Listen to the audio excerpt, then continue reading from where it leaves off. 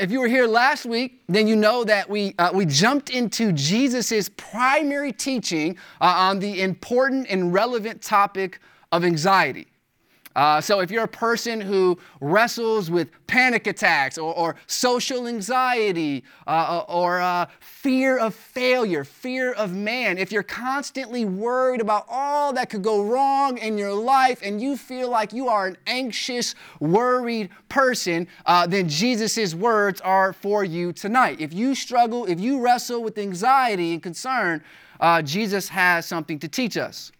And as we already mentioned before in this passage, the way he intends to free you, to release you and me from anxiety is by giving us truths, peace-giving truths. And so I just want you to know, Jesus assumes that if he gives you truth, if he gives you facts, if he gives you what's real, it will have an influence on your emotional life. He assumes that in this passage, and that's why he's giving us truth.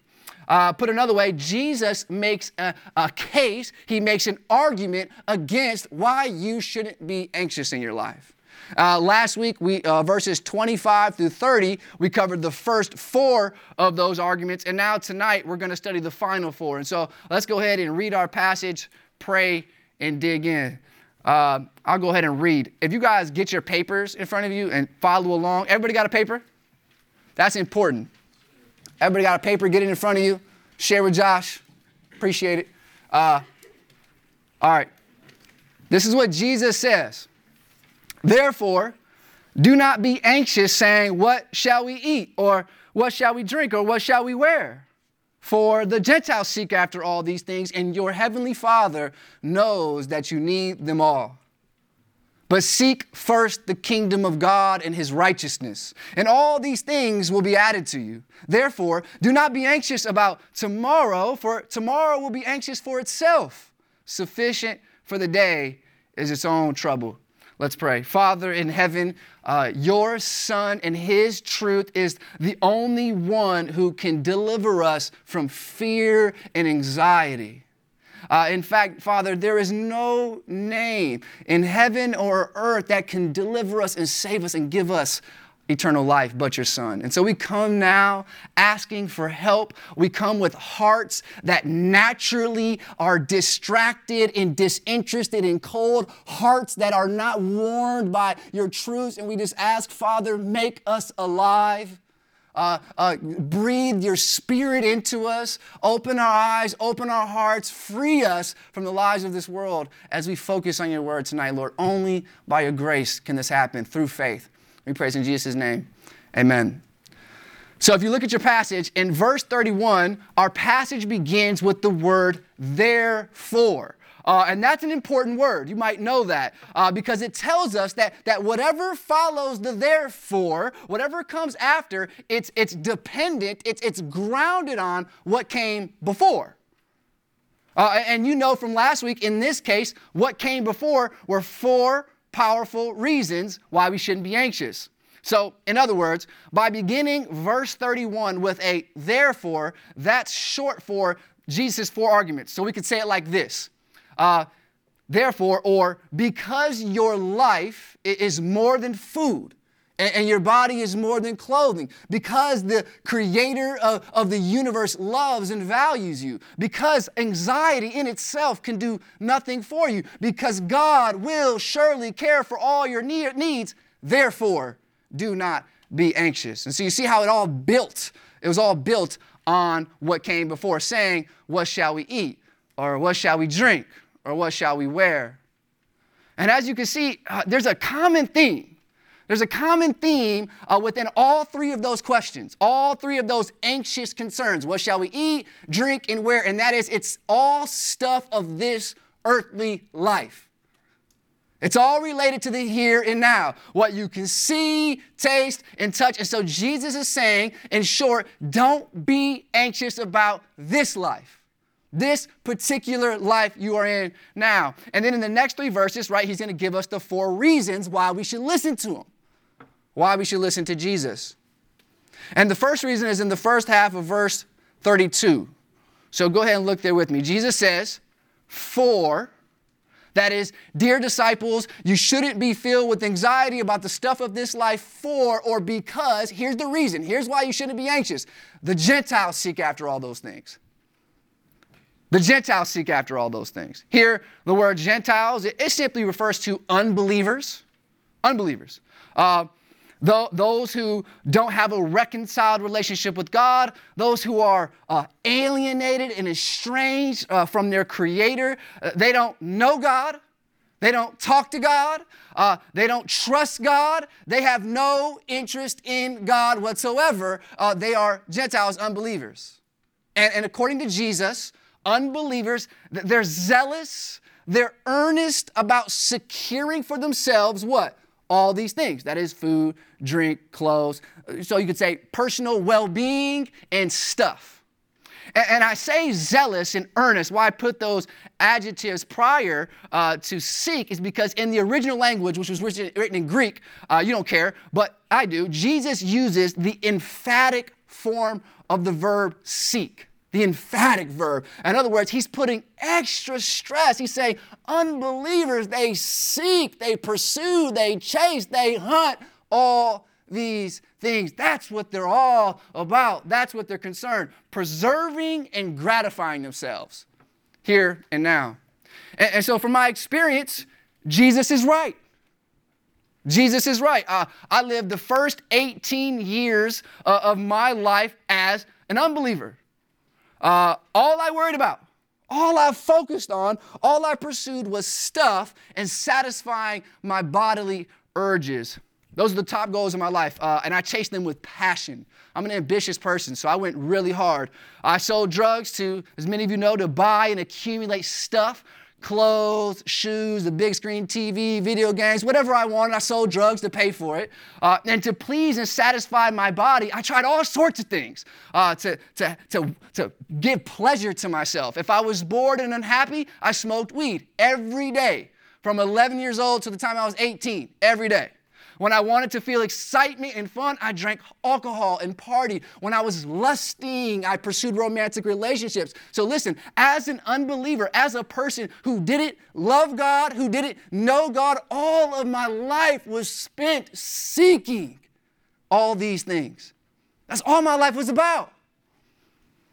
The supreme good of my life was me. And guess what? I was anxious. I was so anxious. I had no peace.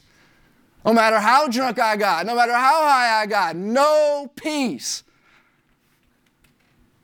It was like drinking salt water out of the ocean, right? The more you drink, the thirstier you get. So Jesus' point is simple. He's saying, don't be obsessed and anxious about stuff and physical pleasure and life on this earth. Don't be anxious about that. That's what unbelievers worry about.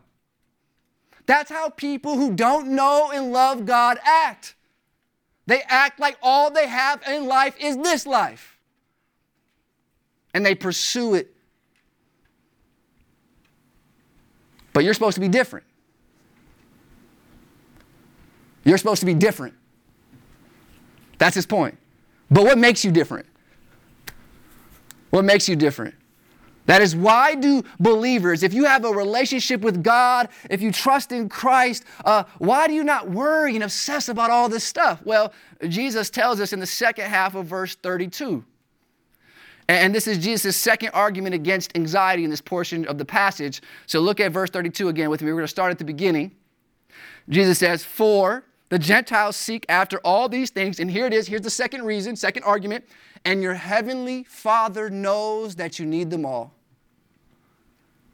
So did you know that the Sermon on the Mount, that's what we're in right now, chapters 5 through 7 in the book of Matthew, did you know in that Sermon on the Mount, which is only 3 chapters, guess how many times Jesus talks about or refers to God as our Father, as your Father?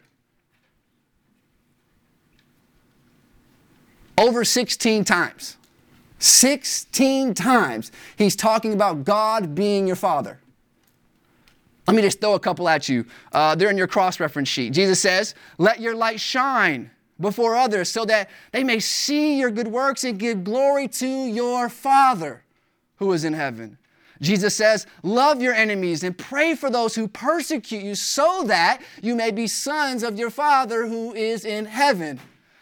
Jesus says, you therefore must be perfect as your heavenly Father is perfect. Jesus says, beware of practicing your righteousness before other people in order to be seen by them, for then you will have no reward from your Father who is in heaven.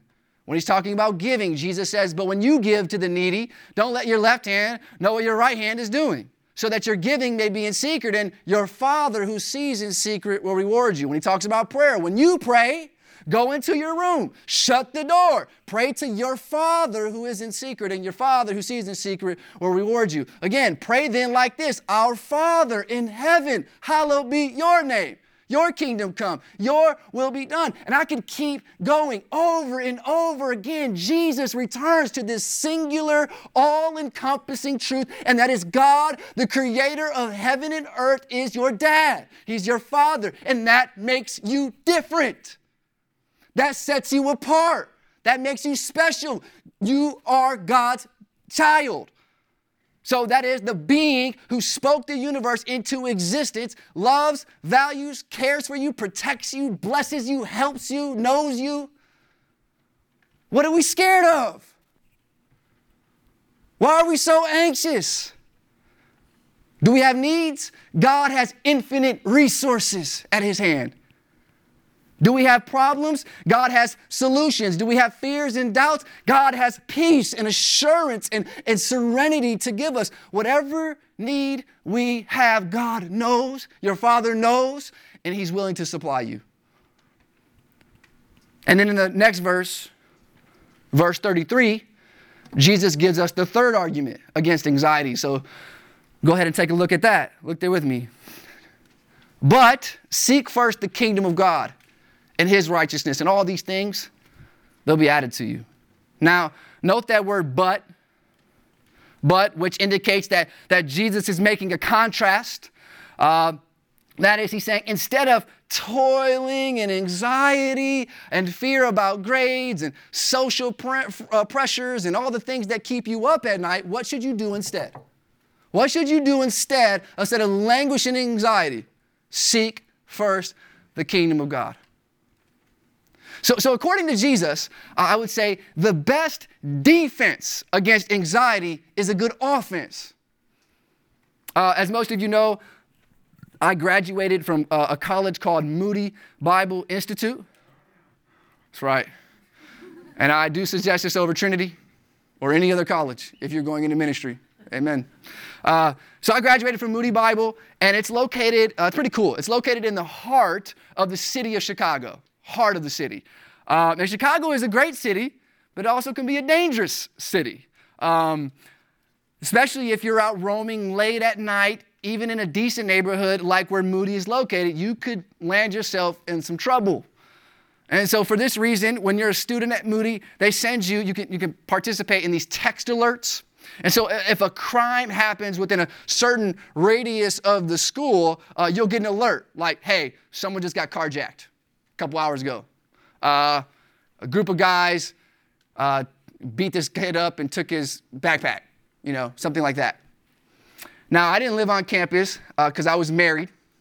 But since I lived an hour away, what I would do is I'd leave super early in the morning, like 4:45 a.m. Some of you have never been up that early. So I would leave super early in the morning to beat traffic. And in the winter, it's dark. So I'd arrive on campus, it'd be a dead zone. No one's out, it's just me. And as I walked from the parking lot to the building, there's like this hallway corridor kind of thing you could travel through. And I would often think, what would I do if someone jumped out and tried to take my backpack with my new Apple laptop in it? What would I do? And, honestly, I had thoughts and fantasies of right hooks and swift ninja moves and my foot on their throat and all kinds of awesome fantasies of how I would just kick some tail, don't touch my computer. But not always. Sometimes I thought about, what if there were like 3 of them, I mean, I'm big, but, 3 might get me. Or what if they pulled a gun out on me? What about then? And I just thought of it, and I kind of got anxious, so I'm kind of a little bit more careful as I walk. And I told myself, I just give them the bag. and I get out of there as soon as possible. But take that same scenario. You put my wife with me. And if they weren't just trying to confiscate my bag and they intended to hurt my wife, well, their gun better have some bullets in it. They better be willing to pull the trigger because I'm going to die for this. There's no fear in my heart when the cause is protecting my wife from danger. And it's the same principle in warfare. Students, do you think when soldiers go into war zones and gunfights and the bullets are whizzing past them and they're knocking down doors, they don't know what's behind them, that they're not a little bit anxious? Of course they are. So how do they push through? Well, they're putting their attention, their focus on something greater, something bigger than themselves. So, but if the purpose of your life, if the purpose of my life is so self-focused, if it's all about making myself as happy and as comfortable and as good as it possibly could be, if the goal of my life is to be liked by you and you and you and to be liked by friends and be popular, if my goal is to go to college and get a great degree and make a bunch of money and go to the nicest restaurants and wear the fanciest clothes, it's no wonder why we're anxious. Those goals aren't big enough to overcome your anxiety. They're not grand enough. They're not huge enough. You need something big to pull you out of your fearful soul to do something great in this life. Not yourself. Yourself is not big enough. God has a bigger purpose for your life, and it's not all about us, it's all about Him. We're created for His glory. We're created for His majesty. We're created to reflect the most infinite, wise, powerful, and good being there is. And as disciples of Jesus, He raises from the dead. He gets before His disciples and He gives them a mission. Go make disciples. Go bring this message, this gospel that has this amazing, unbelievable power that could take me, a drug addict, and a promiscuous young man who knew nothing about God and transform him into a pastor and give him hope in his life. Could take me and do that and do so many other things in everybody's life. Take this message of the gospel and push it into the world so that people who are languishing in despair and anxiety and fear and all the rest can live. And not just now, but for eternity with Christ. Listen, the bravest people on earth are those who seek first the kingdom of God.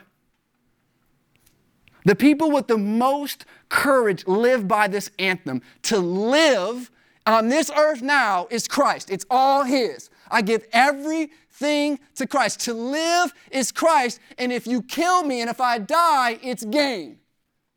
People with that anthem, with that message within them, are the bravest people in the world. They will say, send me to the wolves. Send me to the dangerous places, Father, and I will declare the gospel of your Son. Students, if we make our lives all about God, if we care most about His opinion and His approval and not others, if we pursue what He has for us to do in this world, anxiety will not dominate and defeat you ultimately. But you need a bigger cause than you and the comforts of your own life. You need something greater to pull you out. That's why Jesus says, seek first the kingdom of God. Now, the last argument is in verse 34. Jesus says, therefore, do not be anxious about tomorrow, for tomorrow will be anxious for itself. Sufficient for the day is its own trouble. So like last week, Jesus, again, He gets practical. He just comes down to our level. And He argues that, to worry about all the stresses and problems of tomorrow, of the future, you know what it does? It takes your eyes off of what you can actually do now. Now, Jesus is not saying to us, don't wisely plan for your future. Don't make wise choices to get to your goals. But He is exhorting us. He's exhorting us to live your life to the fullest in this moment. Give all of yourself to the moment for God's glory as you seek the kingdom. All you have is right now. We don't know if you'll make it to tomorrow. You have right now. In other words, Jesus doesn't want us to live half-hearted, scared, anxious lives where we got one foot in today, or maybe a pinky toe sometimes, and all of ourselves in tomorrow. He wants us to be all in now, today, while we still have breath. And really, that's what the whole passage is kind of about. It's freeing us from preoccupation on the things of this earth so that we can focus on something grander as we are freed from anxiety, as we live each day we have to the fullness of God's glory. You're not made for anxiety. You're made for God. Let's pray. Father, I pray now that you would help them come to rest in you as Father. I pray that if they have not experienced you as a loving, faithful, wise, instructive Father who guards them, protects them, and helps them, Lord, if they have not experienced you that way, I pray that through Jesus, as he brings us to yourself, that they could have that relationship that could change them forever. And so, Father, I pray even in our current struggles and anxiety, and Father, you know I struggle with anxiety. And I just pray, Lord, that you would let us wrestle and be fruitful in the wrestle. That we would not be paralyzed by our anxieties, but we would look to your truths, we would hold fast to them, and we would seek to advance your kingdom. We praise in Jesus' name, amen.